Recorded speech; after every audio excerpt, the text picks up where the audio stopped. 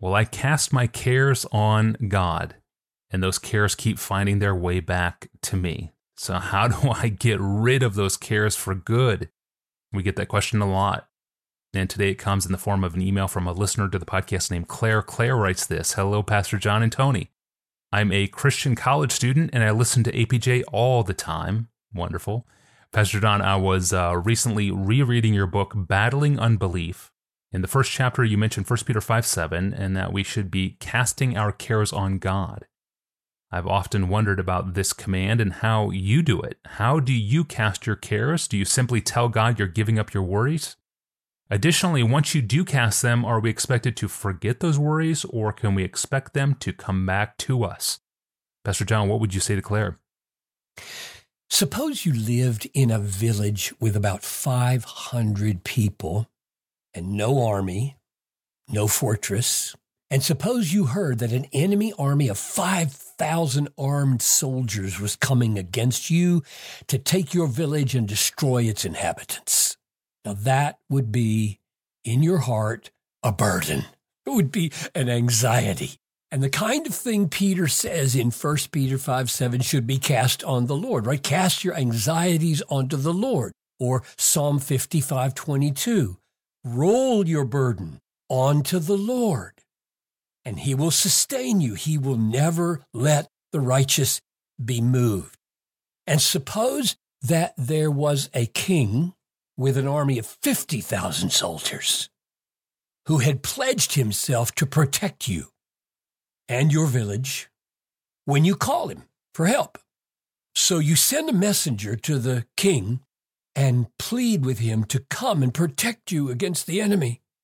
And he sends a royal messenger back with a message with the official king's seal on it that says, I will protect you. The enemy will not overwhelm you. Signed, the king. Now, what would it mean for you at that moment to cast your burden, to cast your anxiety onto the king? And surely the answer is, to the degree that you trust the king's promise to protect you, to that degree, your burden will be lifted. If your trust is small, you will still feel burdened. But if your trust is great, your burden will be light. So the key to casting your burdens, your anxieties onto the king is to trust the word of the king, the word of promise, which of course includes trusting that he has the power to do what he says he'll do. He has the wisdom to be as strategic as he needs to be. He has the will or the desire or the commitment to do what he says. Trust will involve all those things, but trust is the key to letting your burden go, putting your burden on the king. So when it comes to casting our anxieties onto God, the most fundamental thing is for God to tell us what kind of king he is. Is he the kind of God, the kind of king that wants to load his people down with burdens like slave labor, like the Israelites in Egypt loaded down with making bricks without straw, because that's the kind of king Pharaoh was? Or is he the kind of God that loves to lift burdens off of his people? What kind of God is God? That has to be settled, and God has to tell us and show us what kind of God he is. And oh, how liberating, how thrilling it was. I can remember it. How thrilling it was for me when I first saw the texts that I'm going to read right now. I had never quite articulated for myself that God really is this way.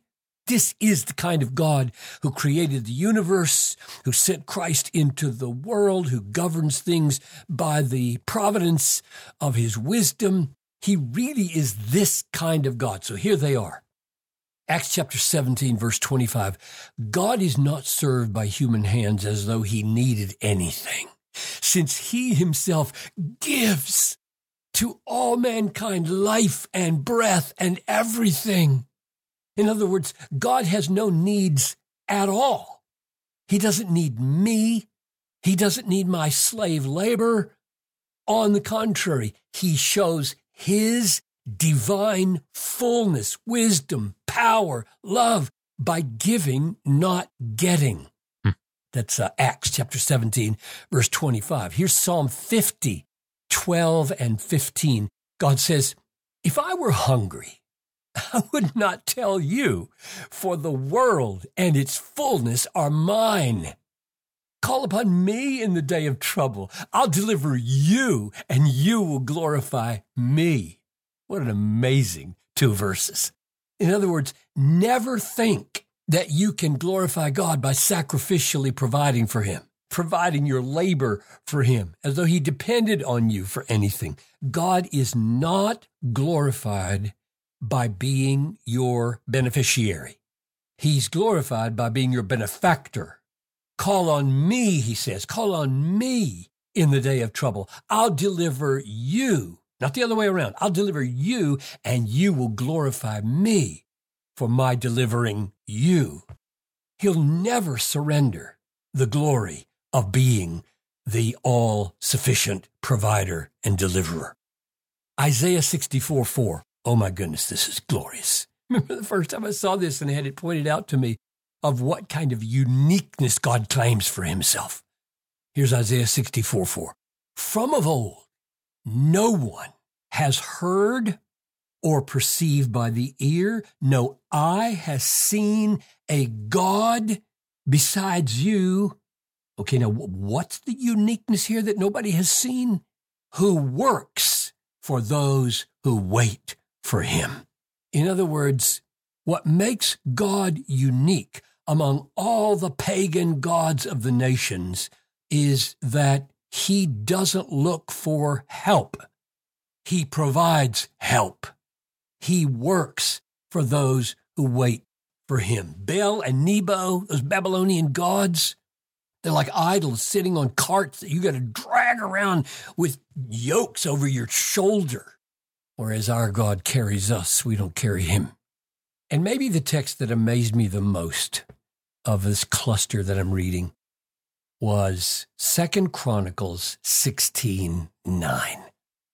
The eyes of the Lord run to and fro throughout the whole earth to show himself strong for those whose heart is blameless toward him. What that really says is God is prowling around. He's on the lookout for people who let him work for them, for people whose hearts will turn to him and trust him to be strong on their behalf. God is looking for ways, so to speak, ways to show off his power for us, not against us, for the sake of those who humble themselves under his mighty hand and trust him to work for them. Amazing. One more text to illustrate the point, and it goes right to the heart of the matter because it has to do with the incarnation and what God was up to when he sent Jesus. Here's Mark 10:45.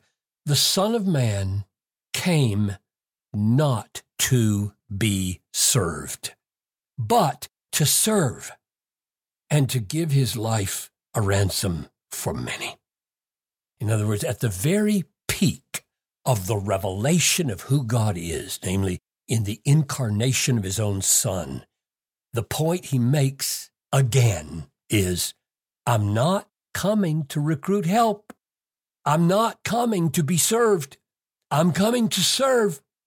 I'm the Savior here. I'm the helper here. I'm the rescuer here. I'm the provider here. I'm the all-wise guide here. I'm the treasure here. Don't switch roles with me. Be needy. Be satisfied. Be trustful.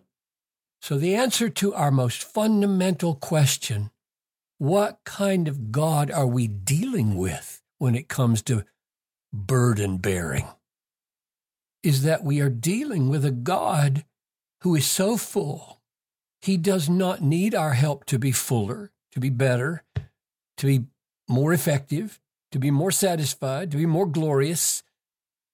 All of his fullness, all of his excellence, his effectiveness, his glory, all of it are shown for his people by his working for them, not them working for him. He lifts burdens. We don't lift his. So, with this glorious, massive reality of the kind of God that we are dealing with, what it means to cast your burden or your anxiety on the Lord is that you listen to his promises concerning your situation, and you trust him that he is the kind of God who is strong enough, wise enough, good enough to take onto his strong shoulders your concern and fulfill his promise to you.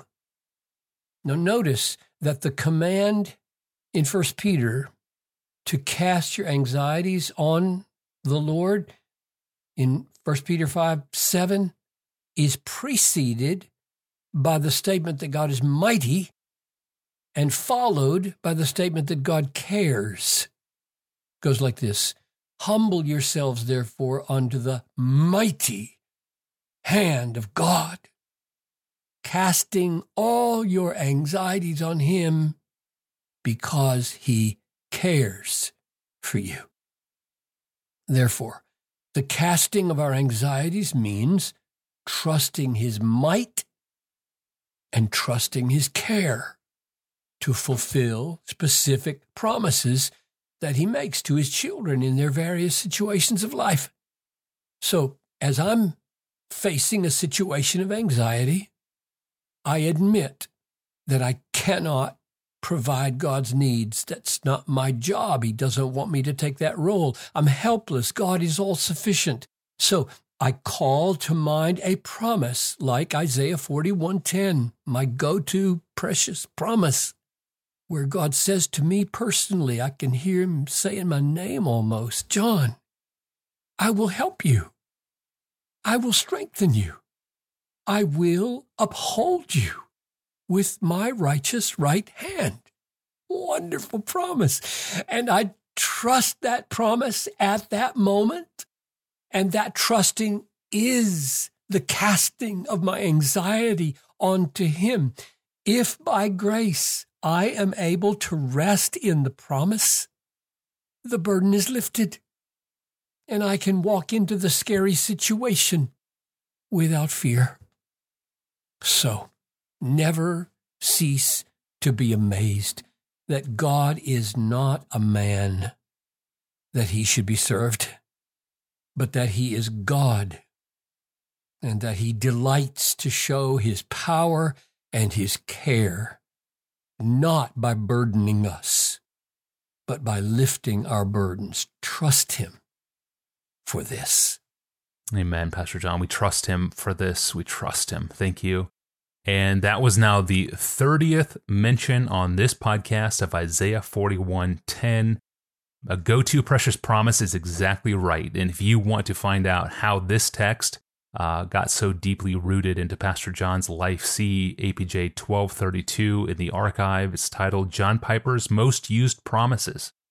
It's just a great episode all around. One of my favorites, APJ 1232. You can ask a question of your own. Find APJ 1232 or subscribe to the podcast, all at askpastorjohn.com.